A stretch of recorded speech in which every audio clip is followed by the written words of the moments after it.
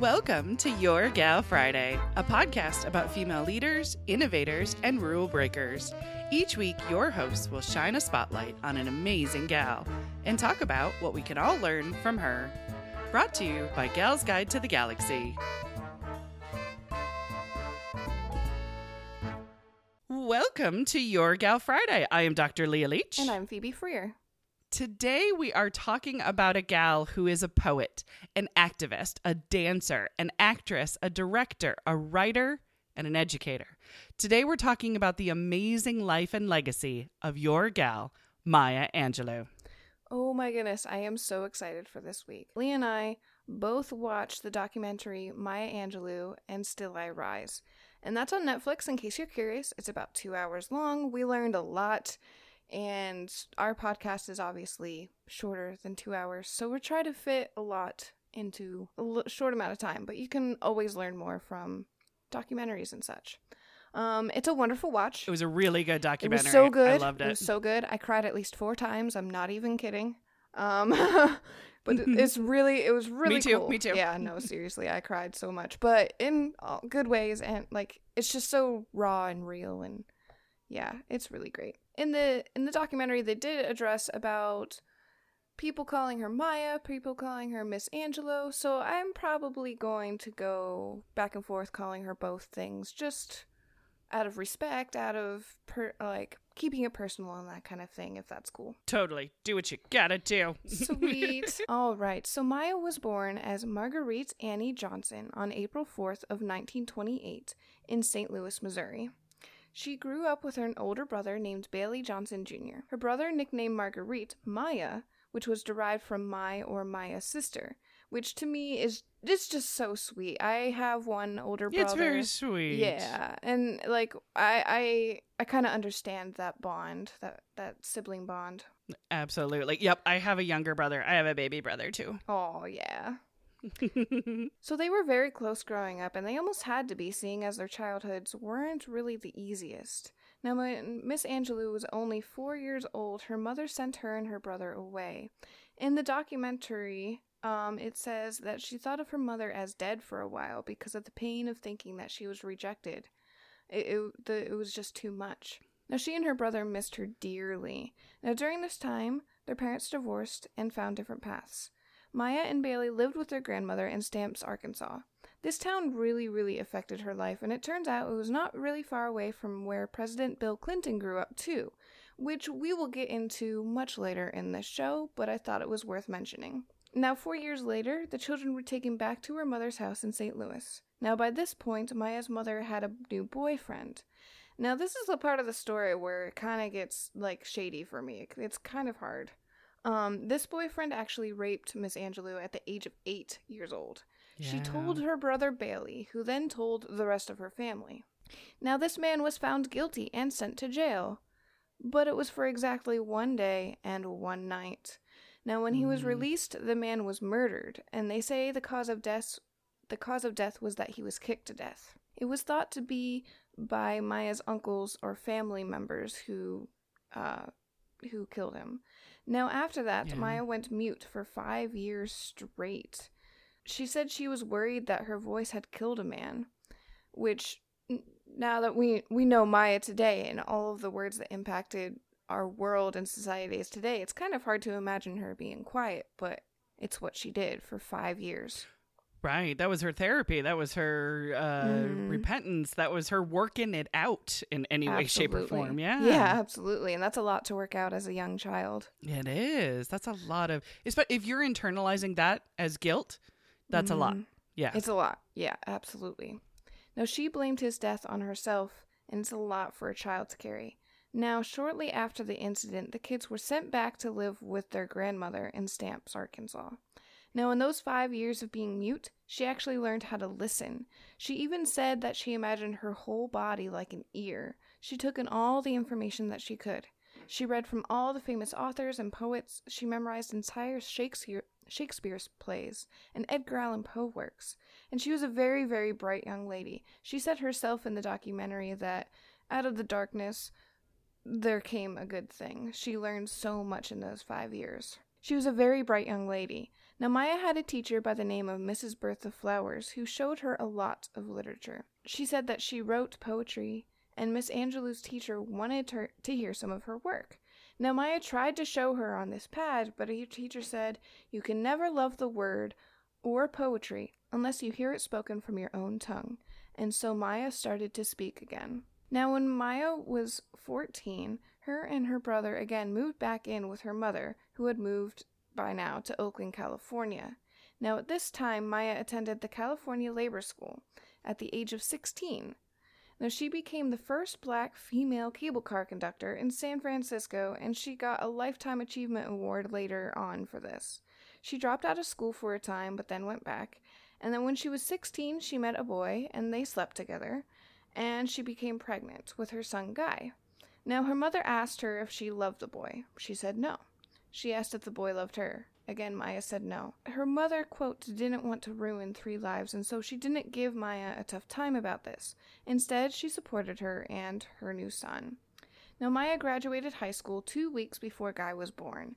When she was 16, she moved out and took on single parenting on her own. That is a lot for a 16-year-old. Like, that was an action-packed segment right there. Right, absolutely. Yeah, there was a lot that she did and that happened to her just by the age of 16. Imagine what the rest of her life will be. Right? It doesn't slow down. It doesn't only slow down, speeds up. guys. Yeah, exactly. Tell us more, Leah. Well, in 1952, Maya married a Greek sailor and an inspiring musician, Tosh Angelopoulos. See, I'm very bad at Greek names, so I will probably really murder this name. But it's Tosh Angelopoulos is what I'm going to go for. And I apologize.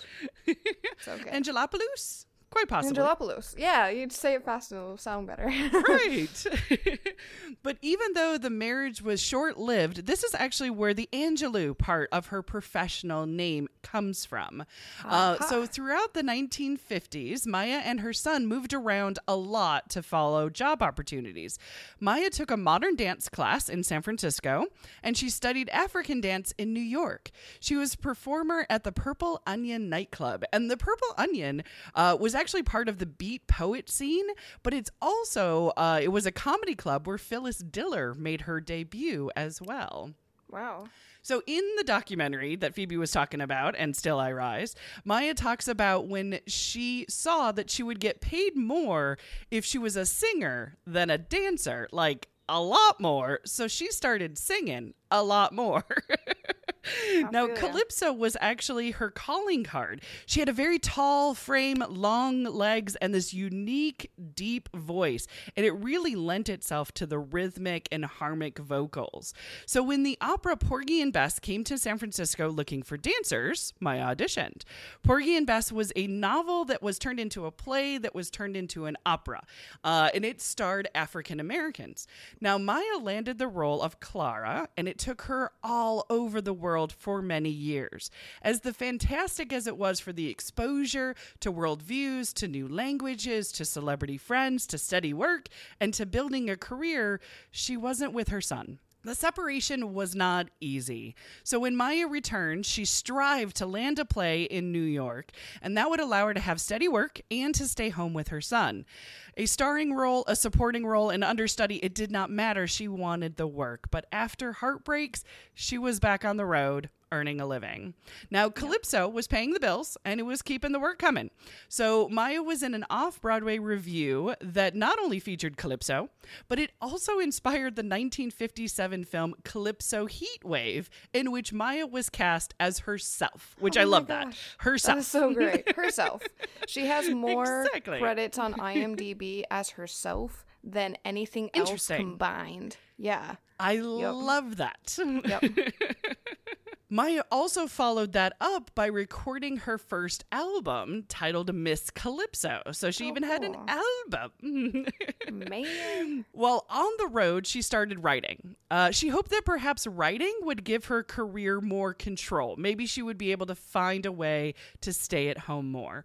So she joined the Harlem Writers Guild. Now, the Harlem Writers Guild was established in 1950, and the group was designed for constructive criticism of each other's work, but it also included, quote, quote, vigorous discussions on the state of Black affairs, end quote. So the Harlem Writers Guild website describes Maya's involvement as a powerful, prolific, and passionate member. So as a newly established writer in the 1960s dawned big changes, not only for Maya, but a lot of African Americans, right, Phoebe? So absolutely. You know the name of Martin Luther King Jr., right? I mean, I've heard of him a few times. I mean, we only have a whole day in America devoted to him, but, you know, not a big deal. He's awesome. He's awesome. He is awesome, yeah. So Maya met him, actually, in 1960 after hearing him speak. Now, alternatively, after seeing Maya's work through the Harlem Writers Guild, Martin Luther King was impressed with Maya, and she was named the Southern Christian Leader Conference's Northern Coordinator at the request of Martin Luther King Jr. That is a bit of a mouthful, but it's pretty awesome. It's pretty awesome. It's pretty great. But she did not stop there. Maya was a performer, as we know, but she also acted in a historic off-Broadway production of Jean Janet's play called The Blacks. Now, The Blacks was a play within a play with a powerful message on racial prejudice that featured all actors who were people of color. But it was about this interracial war almost, with blacks playing whites using these white and elaborate, almost ball masks. They were reenacting this trial, and they say in the documentary that the whites were put like on a pedestal on a higher part of the stage, and as the play went on, they went lower, and then the blacks went higher. It was this really interesting dynamic, and it makes me really want to watch the play so I can understand more. Yeah, absolutely. It looks intense and awesome and intellectual, and yeah, I love it. Absolutely. Now, Maya actually played the White Queen, and it was an interesting counterbalance of the strong black female playing this White Queen. Now, people said that there were strong reactions to this play, including a person fainting, people walking out, I think somebody had a heart attack or something, I'm not quite sure, but etc. Like, it was a strong reaction. It got from serious. The audience. It got real. Oh, yeah. Now, among the original cast was also James Earl Jones, who happens to be one of my favorite all-time actors as well, so I had to give a little shout-out to him. Yeah. Oh, it looks like an amazing work. Right? Now, while in New York, Maya fell in love with this South African civil rights activist, and I'm going to mess up his name and I apologize, but it's Vismusi Make. Now, they shared a passion for human rights and for fighting what they believed in, and they married. Now, in 1960, the couple moved with her son Guy to Cairo, Egypt.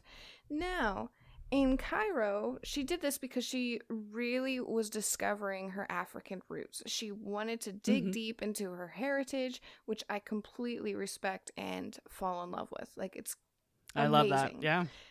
Now, while she was in Cairo, Maya served as an editor of the English language weekly, The Arab Observer.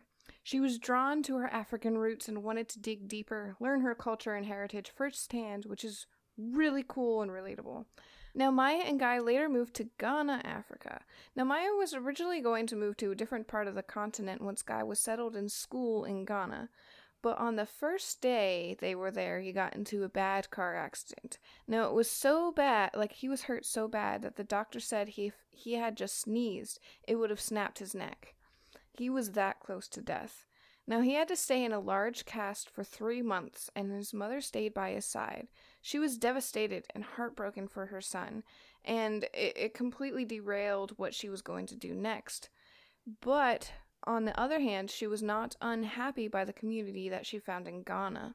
She actually joined a thriving group of African Americans in Ghana, and she served as an instructor and assistant administrator at the University of Ghana's School of Music and Drama.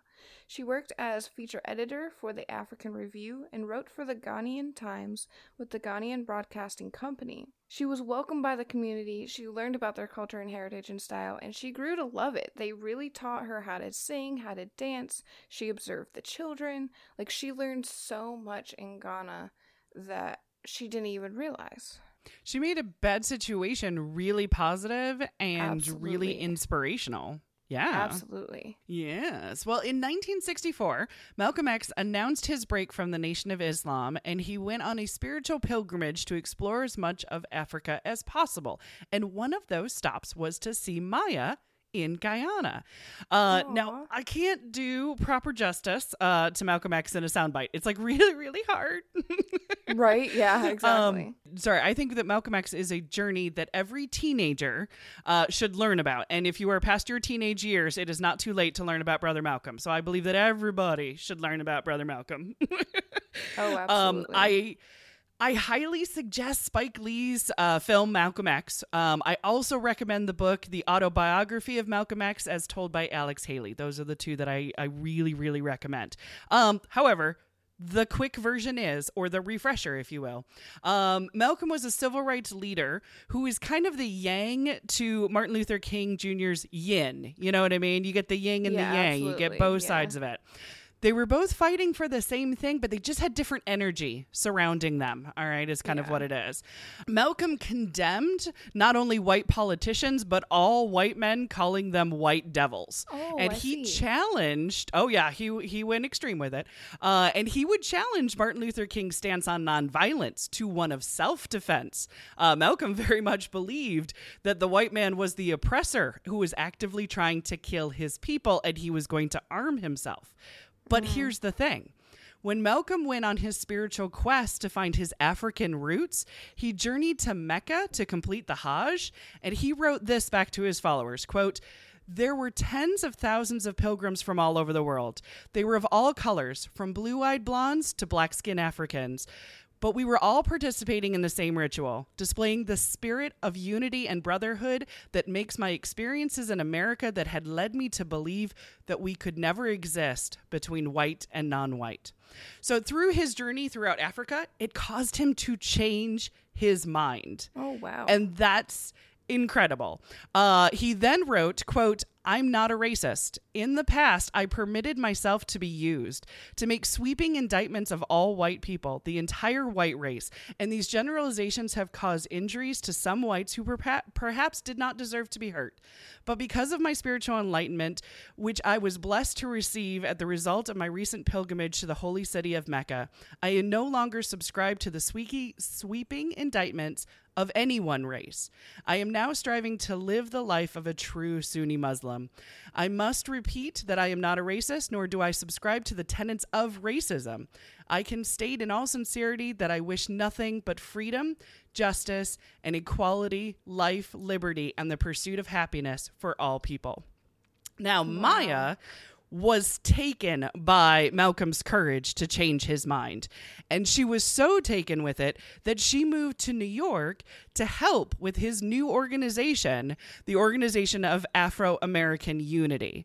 On February 21st, 1965, however, Malcolm took the stage to address the membership in New York when he was shot and killed. Maya was devastated.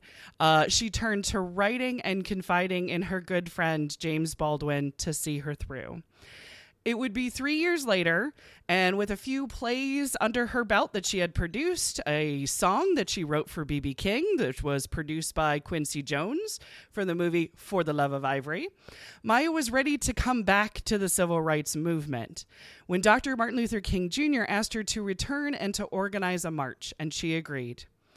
However, on April 4th, 1968, Maya's birthday, Martin Luther King Jr. was shot at the Lorraine Hotel. She says in the documentary, "It knocked me out and I fell into my mutism again." So it wasn't easy on her, understandably so. James Baldwin came to the rescue again. He got her out of it. He got her talking. He got her writing. And he got her talking about her childhood. And that is a very interesting transition to then what you were looking at for Maya's life. It really is. And it's fascinating to me that the thing that turned her to mutism the first time is kind of almost what got her out of it the second time. Extreme sadness. Yeah, and absolutely. Was she feeling guilt? I hope she wasn't feeling any guilt. You know what I'm saying? That's a good question, but like me stepping into her shoes, like I would, like I would feel guilty, but that's not justifiable, right? It's not, and that's why having such good friends like James Baldwin there to like correct your brain and be like, no, listen, this is not yours to carry. You know, I can just imagine the types of talking that he was like, the types of things he was telling her. Like, no, this is not yours to carry. You don't need to feel guilty. There are just bad people. Bad people do bad things and it's not your fault. That kind of thing, you know? Right. But, like, we need to, we move on. We grow from this. You know what I mean? Absolutely. We evolve. We work past it. We do the hard work and we just keep going. Yeah. Yep. Absolutely. Absolutely. And he was smart into turning her into her creativity and back into her writing. Because she was still in mourning, and Maya again dives into something new. She stars, writes, and produces a 10-part documentary called Blacks Blues Blacks. Now, in this documentary, she shares the wealth of knowledge she learned while in Africa. Now, I started watching this last night, and I took all my strength to stop watching it because it was so fun. It was so fun to watch. I just found the first episode on YouTube, and it was like, oh, this is dangerous. All right. But, it's binge worthy. Yeah, there you go. It really is. It really is. It's binge worthy. I was like, I don't have time for this. But no, it's really fun to watch, actually. She talks about comparing African culture to African American culture. She starts the series by saying that without African trade, free or not free, legal or illegal, the world would, as she says, have a different face. For example, she introduces the game Jacks as first an African game. She said that they have lots of rubber, but sometimes the jacks themselves would be stones, but it's still the same game. The hokey pokey, for example, was derived from Africa. Certain dance moves, etc. It was really cool to watch because she actually had two dancers dancing the African version and the African American version of each dance. It's just mesmerizing to watch. And seeing her passion about it too. You can tell she really knows what she's saying. She's done her research and she's really excited about it. And it's just really fun. Yeah, I love that. And it's really cool because like I want to compare and contrast different religions in the same way. So it's like, okay, I definitely need to binge through this and see how she did it. Because like this is a similar thing to what I want to do in the future. So that's pretty awesome. Yeah, absolutely. So also through this time in 1969, Maya wrote the infamous I Know Why the Caged Bird Sings. Now, I Know Why the Caged Bird Sings is the first in a 7-volume series of books that she wrote about her own life. Maya was challenged by her friend and author James Baldwin and her editor Robert Loomis to write an autobiography that was also a piece of literature. She talks about her past in great detail. She talks about identity. I'm sure it helped as a coping mechanism, actually. I know writing helps me in that way to help figure out who I am and where I stand. In the book I Know Why the Caged Bird Sings was nominated for the National Book Award in 1970 and remained on the New York Times paperback bestseller list for 2 years. It has been used in educational settings from high schools to universities, and the book has been celebrated for creating new literary avenues for the American memoir. However, the book's graphic depiction of childhood rape, racism, and sexuality has caused it to be challenged or banned in some schools and libraries. But not our library, right, Leah? Absolutely not. We welcome all women's books, memoirs, autobiographies, biographies. Absolutely. I love it. A story is a story. Yes. Absolutely. Perfect. Well, with her first autobiography on the scene, Maya was on the rise. She followed up with her first book of poetry, Just Give Me a Cool Drink of Water Before I Die. In 1972, the film Georgia, Georgia was released. According to IMDb, it's the first film with an original screenplay by a Black woman to be produced in the United States. Right? Yeah. Okay, that's cool. Also, 1972, what took so long? Okay.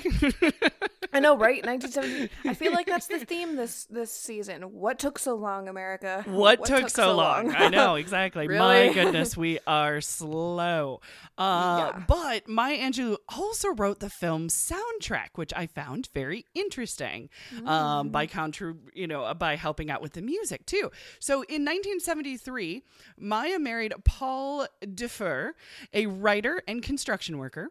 Paul was previously married to feminist author Germaine Greer, so a lot of times people think his writing is either about Maya or about Germaine, and there's always this kind of mystery of who was he writing about. Now, it would be Maya's second interracial marriage, and Maya was very secretive for a while about her marriages, especially her interracial ones, but usually it was a conversation with James Baldwin that would allow her to value her heart and her happiness, and to marry. Now, according to her friends in the documentary, In Still I Rise, Maya seemed to be in love and at peace, and the couple fixed up a house, and the marriage would last 8 years. Aww. Now, in the mid-1970s, saw the release of Maya's second and third autobiographies. Following the events of I Know Why the Caged Bird Sings, she published Gathered Together in My Name and Singing and Swinging and Getting Merry Like Christmas, and it continued Maya's life into her 20s. Now, in 1977, that was the year that many Americans were glued to their televisions for the must-see event miniseries of Roots. Maya Angelou played Kunta Kinte's grandmother in this powerful adaptation of Alex Haley's book about a family line from slavery to liberation. It's a fantastic series. There's a 77 version, and there is a reimagining that happened not too long ago. I highly recommend both, but I would say 77. Start there. Please do that. Following her appearance in Roots was her work on And Still I Rise. It was a famous poem in 1976. It was also a play, and it was also her third book of poetry. So we hear And Still I Rise as the title of lots of different Maya Angelou projects, but its heart is from a poem that she wrote, which is a fantastic poem. This is actually where I personally was first introduced to Dr. Angelou. It was her reading the poem on television, and it inspired me to get a book of her poetry and to learn more about her. So I highly recommend looking on YouTube or looking on the internet to hear, in Maya's own words, reading And Still I Rise as poetry. Trust me, you will thank me. It is beautiful. And we will have a link in the show notes as well at galsguide.org just to make it even easier to hear this beautiful, beautiful poem. Oh, yeah. It's so great. So to end out the 1970s, which was one of the more prolific writing times of her life, was the TV movie version of I Know Why the Caged Bird Sings. And it starred Diane Carroll, and it had Esther Roll in it. So she also at this time met TV anchor from Baltimore, Maryland. What was her name? Oprah Winfrey. Oprah, just Oprah. Interesting. So that's when the two of them met. Huh. Who would have thought? Right. Inspiration and motivation and mentorship and exactly. Education. Absolutely. It blossoms. It's perfect. It's so great. It's so good. Now, Maya continued to write, and she wrote The Heart of a Woman, which recounts events from Maya's life between 1957 and 1962. And it follows her travels to California, New York City, Cairo, Ghana, and how she raises Guy, who is a teen by then. How she becomes a published author, becomes active in civil rights movements, and becomes romantically involved with the South African anti-apartheid fighter. Now, one of the most important themes of The Heart of a Woman is motherhood. As Maya continues to raise her son, the book ends with her son leaving for college and Maya looking forward to newfound independence and freedom. Now, this book sounds very fascinating to me, and I may have to read it just out of context, just without the rest of them in the future, because I'm very skipping curious. around. Yeah, absolutely. Like, I'm very curious about this specific part of her life, but going back to her roots. Seeing as I want to go back to my roots as well. I want to travel the world. I want to raise a family eventually and do all this stuff. And that's kind of, I guess, the part of my life that I'm in. So it's like, okay, how did this, like, really influential woman achieve this, you know, so I think that's really cool. And I think that's some of the part of the magic of her having so many different autobiographies. So some would be like, oh, but there's gosh, 7. yeah. Yeah, but you know what? There are different phases of our lives. Maybe there's 7 different phases of our lives. And so, you know, this particular phase that she wrote about in Heart of Woman is the particular phase that you are in right now. So Absolutely. like, it makes sense that way. It's like, Yeah. And it's really cool. Like, it's really inspiring to me because I'm a writer too, and I've like often thought about writing about my life, but I'm 24. I still have a lot to say, but like I'm not done yet, you know. So, but it's cool. Right, yeah. It's like, okay, maybe I do write, and I'm not nearly even close to as fascinating as Maya Angelou. Don't get me wrong, but like, oh my gosh. But it's like, okay, I don't know. I related to her on different levels that I'd really didn't expect. It's a path. It's an inspiration. It's a file that away and be like, well, maybe. Exactly. Like, I feel like I've been searching so long for different types of role models, and I found one in Yulia, and I find role models in different gals that we research. But like Maya is like, okay, wow, this is like a template almost. Like, okay, this is right, cool. exactly. Like, yeah, hitting stronger than others. Absolutely. Yeah, it's super cool. Now, I did a little bit of research, and not a lot is said about Miss Angelou's time teaching at Wake Forest University, which is pretty strange, seeing as on the Wake Forest University website, it says that she taught there for 32 years.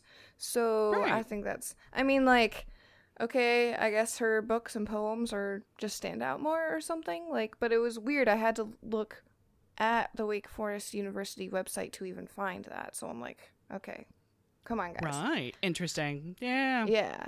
It's super weird. But anyways, she first went to Wake Forest in 1973 for a speaking engagement and was starting what would become a long relationship with the university.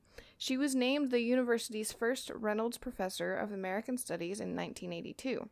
Now, Wake Forest awarded Miss Angelou an honorary degree in 1977. In 2002, the Wake Forest School of Medicine created the Maya Angelou Center for Health Equity and to study racial and ethnic disparities in healthcare and health outcomes.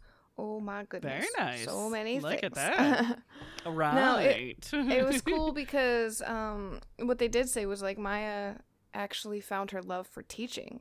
She did say this in her documentary about how she did not realize it, but she loved being a teacher, not just writing about her experience, not just creating art, but actually teaching children and teaching youth how to approach life and how to, you know, approach themselves and be stronger in themselves. And that's just super cool. Right. Absolutely. I totally see it.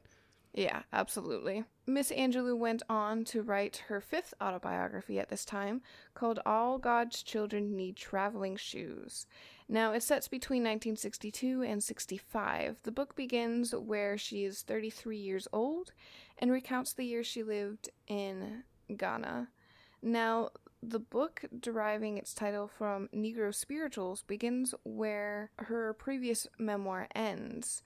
And it begins with the traumatic car accident involving her son Guy, and it closes with returning to America. So that would be a pretty cool one to read as well. Absolutely. Super cool. And like dealing with all of that stress with her son. Like you could tell just by the way she talked about her son in the documentary how much she adores him. Like it's so absolutely. prevalent. And was scared, just absolutely terrified she was going to lose him. Mm-hmm. Oh absolutely. My goodness. I don't wish that on anybody. My goodness gracious. Absolutely not. The 1990s saw Maya on 2 film sets and on the national stage with the President of the United States. So first, the film set. Now, John Singleton was following up his acclaimed film Boys in the Hood with a film about a young poet named Justice. And John asked Maya if she would write some poetry for Janet Jackson's characters to say in the film, Poetic Justice. So Maya Angelou agreed, and John extended the invitation to have her have a cameo in the film. And she agreed. Now, I know. So now I'm going to paraphrase this story because I've heard it a few times, and I've heard it a few variations, a few different ways. Right. So I'm just going to variation. And also, it's always better when she tells it. Okay, it's always better when she tells it. Okay. Yes. But for the sake of a podcast, I'm going to do my best, and then I'm going to link to the different versions. Maya Angelou was on the set of Poetic Justice, and there was two men that were having like a war of words, basically. It was starting to get very heated. One may have even been grabbing the other one, you know what I mean, in a very fisticuffs-like fashion. If it was the early 1800s, these two were about to have a duel, was basically what it seemed like, right? Absolutely. Now, one young man on the set was just cursing up a storm, and Maya pulled him aside to talk to him, and she's like, "Hey, can I talk to you?" And he's like, "Ah!" She's like, I know and she's trying to get him to kind of calm down, and also the language just a little bit, but she talked to this young black man about how special he was, about how important he was. And she talked to him about how their people stood on auction blocks and how they were bought and sold. And she talked to him about how many hardships their ancestors went through just so he could exist. Now, she had no idea of who he was, but she told him he was important because his family had strength, and because of his family strength, he was important. And the young man started crying, and Maya wipes his tears and hugs him, and they return back to the set, and she goes to her trailer to take a minute. She goes into her trailer. Janet Jackson rushes to the door, pounding on the door, saying, "Dr. Angelou, I can't believe that you just talked to Tupac Shakur." And Maya always responds, "Don't know, six pack." Tupac's mother actually wrote Maya a letter thanking her, and she even said in one interview that Tupac's mother believed that Maya Angelou saved his life that particular day because the fight could have gotten really ugly. Now, Maya's advice and encouragement to a rapper is one thing, but in 1993, she actually took the stage to deliver a new poem at the inauguration of President Bill Clinton.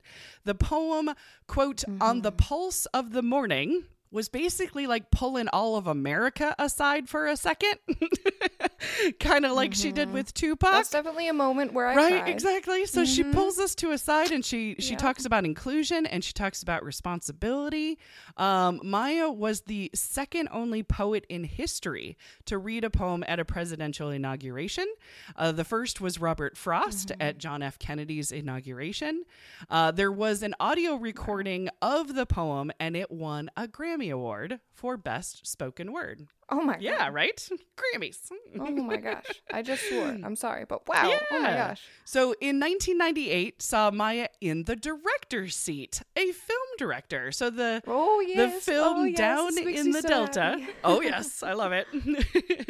The film Down in the Delta was directed by Maya, and it starred Alfre Woodard, Mary Alice, and Wesley Snipes. And it's the story of a mother bringing her now full-grown daughter back to the South to learn her history and connect with family.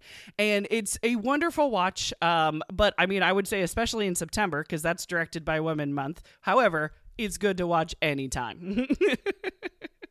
Oh, so yes, the director's seat. How about that? Oh yeah, I believe she starred in a couple movies as well. Yes, The Making of the American Quilt is one. That's where she met. I think it's where she met one of her friends who was in the documentary. Yeah, that's why I think Alfre Woodard's in that. I saw it because Winona Ryder was in it, and I was a very big Winona Ryder fan. So How to Make an American Quilt. Plus, it's also just really, really good. That's where I always say that family and mentors and knowing people of history is like a patchwork quilt. It comes from that movie. It's the idea of it's all woven together. We put pieces together. It comes from that movie. So, absolutely. Yeah. So also in 2000, she created a successful collection of products for Hallmark, including greeting cards, decorative household items, cards, and candles. And they used quotes like, "Murmur sweet words softly in the evening breeze," or "True friendship adds years to life." Now, critics kind of blew up on this. They were like, "Oh, whoa, you're getting mainstream. Like, what's happening?" And she responded to these critics by stating that the Enterprise was perfectly in keeping with her role as the people's poet. Absolutely. So I bought cards with her quotes on it. I Yes. loved them. I thought it was fantastic. I was looking up different things. I was like, oh, I would buy that, and I would buy that, and I was like, yep, no, that makes sense. Like, of course she's on Hallmark. Come on, Exactly. guys. I thought it was a perfect fit. I Like, Hallmark absolutely was loved smart. it. Exactly. Yeah. Now, more than 30 years after Maya began writing her life story, she completed her 6th autobiography, A Song Flung Up to Heaven, in 2002. Now, this book, she talks about Malcolm X and MLK and how she dealt with the tragic losses. The book ends with her quote, "At the threshold of my career." Ah, look at that. So that one sounds like it would be my absolute favorite. Yeah. Because it's... Yeah, that makes sense. Oh, man. But, well, I think it would be hard. It would take me a bit to get there though, because I'm like, I don't want to deal with those deaths though. Like, I don't want to go through that yet. I know. Like, I am that... You know what I mean? I am that Like, person that's from the darkest of the dark comes the lightest of the light. You know what I mean? Right. So, I mean, I sound like, absolutely. ooh, I'm super excited to read about tragedy. But the reason why I'm super excited about it is because when you are experiencing that much loss and you feel like, you know, that hope is gone, how you get yourself out of it is nothing short of a miracle. So I bet you there's just gems of wisdom, you know, scattered throughout that one. Yeah, So, absolutely. yeah. Well, in 2010, Maya would publish a second cookbook, and a few years later, she would publish her final book of poetry, as well as her 7th autobiography entitled Mom and Me and Mom. Over her lifetime, Dr. Maya Angelou published 36 books. Can you believe that? 36. Oh my Right? gosh. I was looking at her website and it just kept going. Like, they have this thing of all of her books and it They just kept scroll. going and going Yeah, and they going. I'm scroll like, oh across. my She wrote gosh, children's they books as scroll. well. She did. I'm like, I have so much catching up to do. Yeah. Oh my gosh. The part that was intense for me, and I also related to at the same time, is a lot of her books she wrote on yellow legal pads. So handwritten. She would start them handwritten. Right. And she would kind of like, get a room at a hotel to kind of sequester herself and get pages done and longhand and just really work it. And I found that commendable and just, you know, oh my goodness, tiring at the same time. It's like, do what you got to do. Absolutely, yeah. Whatever your process is, you do it. But Right. wow. Yeah. Right. Maya struggled with COPD as she got older, and breathing became more difficult. But she spoke to awaiting crowds anytime she could. There's also a lovely Iconoclast episode that was later in her life, and I'll put a link to it in the show notes. And it's where she spoke with Dave Chappelle. I highly recommend that one, and it's the two of them kind of sharing their wisdom of life. It's really, really good. On May 28th of 2014, she left this mortal plane. She was 86 years old and lived a remarkable life, and that feels like an understatement. It really does. Absolutely. Yeah. Tributes were poured in from around the world. She was given many memorial services where the community and family came to talk about her many gifts to the world. Her book, I Know Why the Caged Birds Sing, rose to number 1 once again on Amazon's bestseller list. Yeah. Wow. I know. So this is really tough because she did do a lot of things, and I think that's remarkable. But what do you think her legacy is that she wanted to leave behind? What do you think she was doing all these things to be remembered for? It is a tough question. I mean, this is Maya Angelou we're Right. talking about. But I think in a way, maybe this is just where I am standing right now, but maybe in a way she still saw the racial inequality and she wanted to fight back in her own way. Right. And I think that her legacy would be that she wanted to leave behind a more peaceful world where we're more inclusive and more respectful and of all races and all genders. And, you know, that's something that she specifically has said. And I really think that's like her main goal in life, and to encourage young people Right. to be more respectful and more inclusive and to be more passionate about what they do, as opposed to just being mad and angry and not doing anything about it, but just stewing and just going on with life. Like, she wanted people to get up and stand and create art and live in unity, and that's kind of what stands out to me. Yeah, I'm there with you. It is a struggle when you find such a diverse life. You know what I mean? Like, everybody lives a full life. Everybody lives a unique life, but this was so many different aspects. It was just diverse in what she learned and what she gave. So it's kind of like what she soaked in and what she put out was so varied that it's wonderful.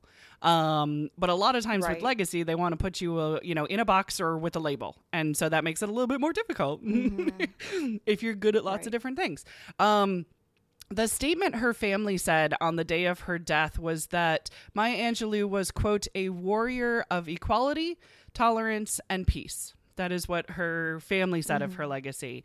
Maya said this about herself. She said, quote, I have learned that people will forget what you said.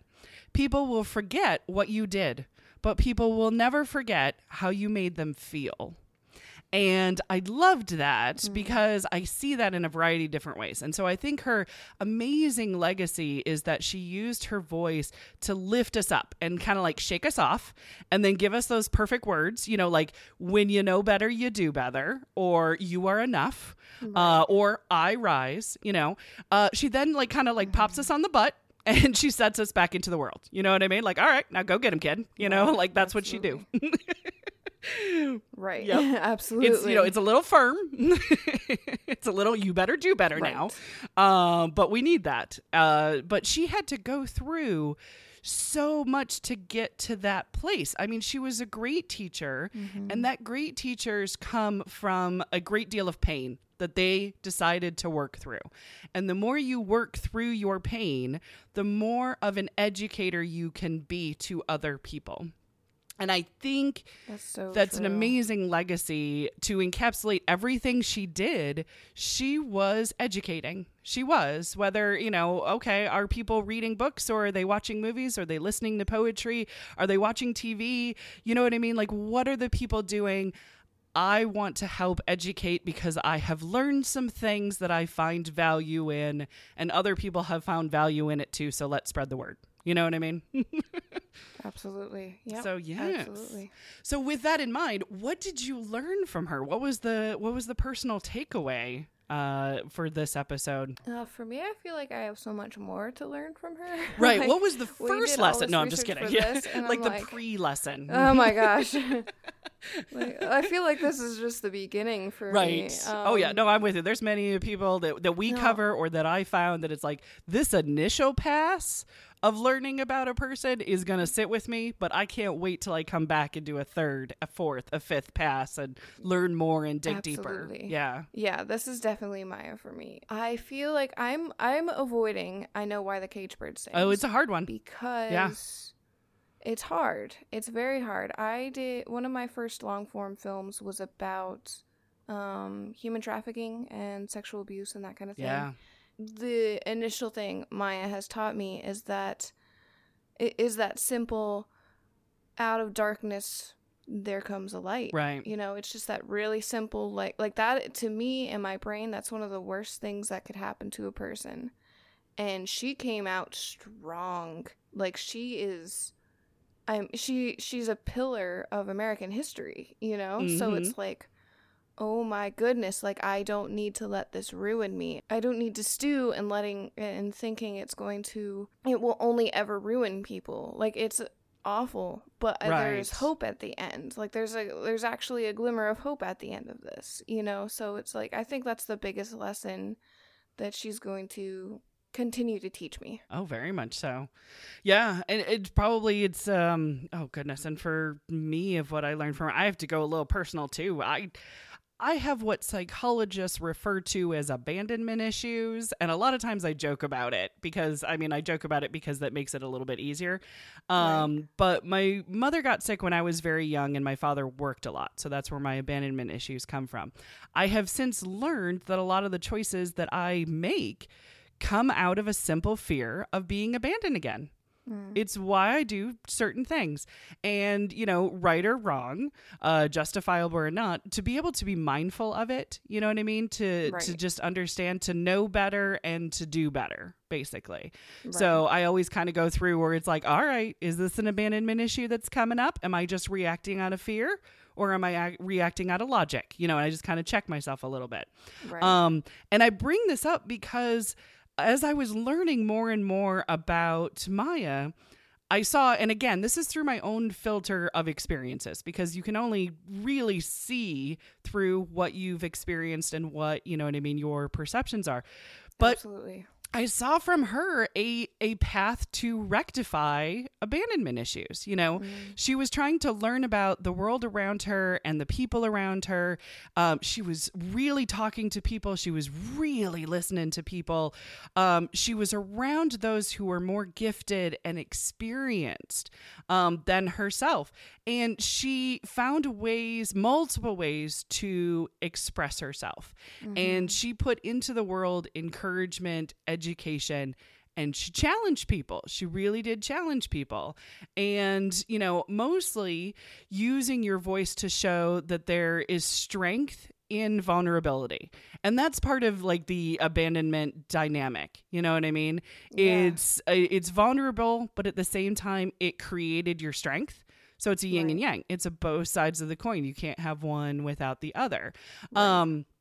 But really allowing yourself to see another human being is something that I really learned from her. Not the icon, not the person on a pedestal, but the real spirit, the real educator, that real hurt, that real wisdom, and that empathy. I think that Dr. Angelou is an absolute fantastic teacher of empathy. And I think that's, in all of her books, in all of her poetry, in all of her speeches, she's really, really working towards get better at empathy, y'all. Yeah, absolutely. And I think that's a really, it's an important lesson for all of us. But I took it as she worked through her abandonment issues to get her to empathy. And so absolutely. I love that path. Yeah, so absolutely. I'm gonna keep working on that. I love it. Gotcha. There is a lot more to Maya's wonderful, wonderful life, and we highly recommend you learning more about her. To check out the projects that she did, including her books and documentaries, movies that she directed and wrote. Please, please learn more and more and more and more. Until then, here is a quote from Maya Angelou. Each time a woman stands up for herself without knowing it possibly, without claiming it, she stands up for all women. For more information about this week's gal, visit galsguide.org. To support the show, visit the Gals Guide Patreon page. Thank you so much for subscribing and listening to Your Gal Friday.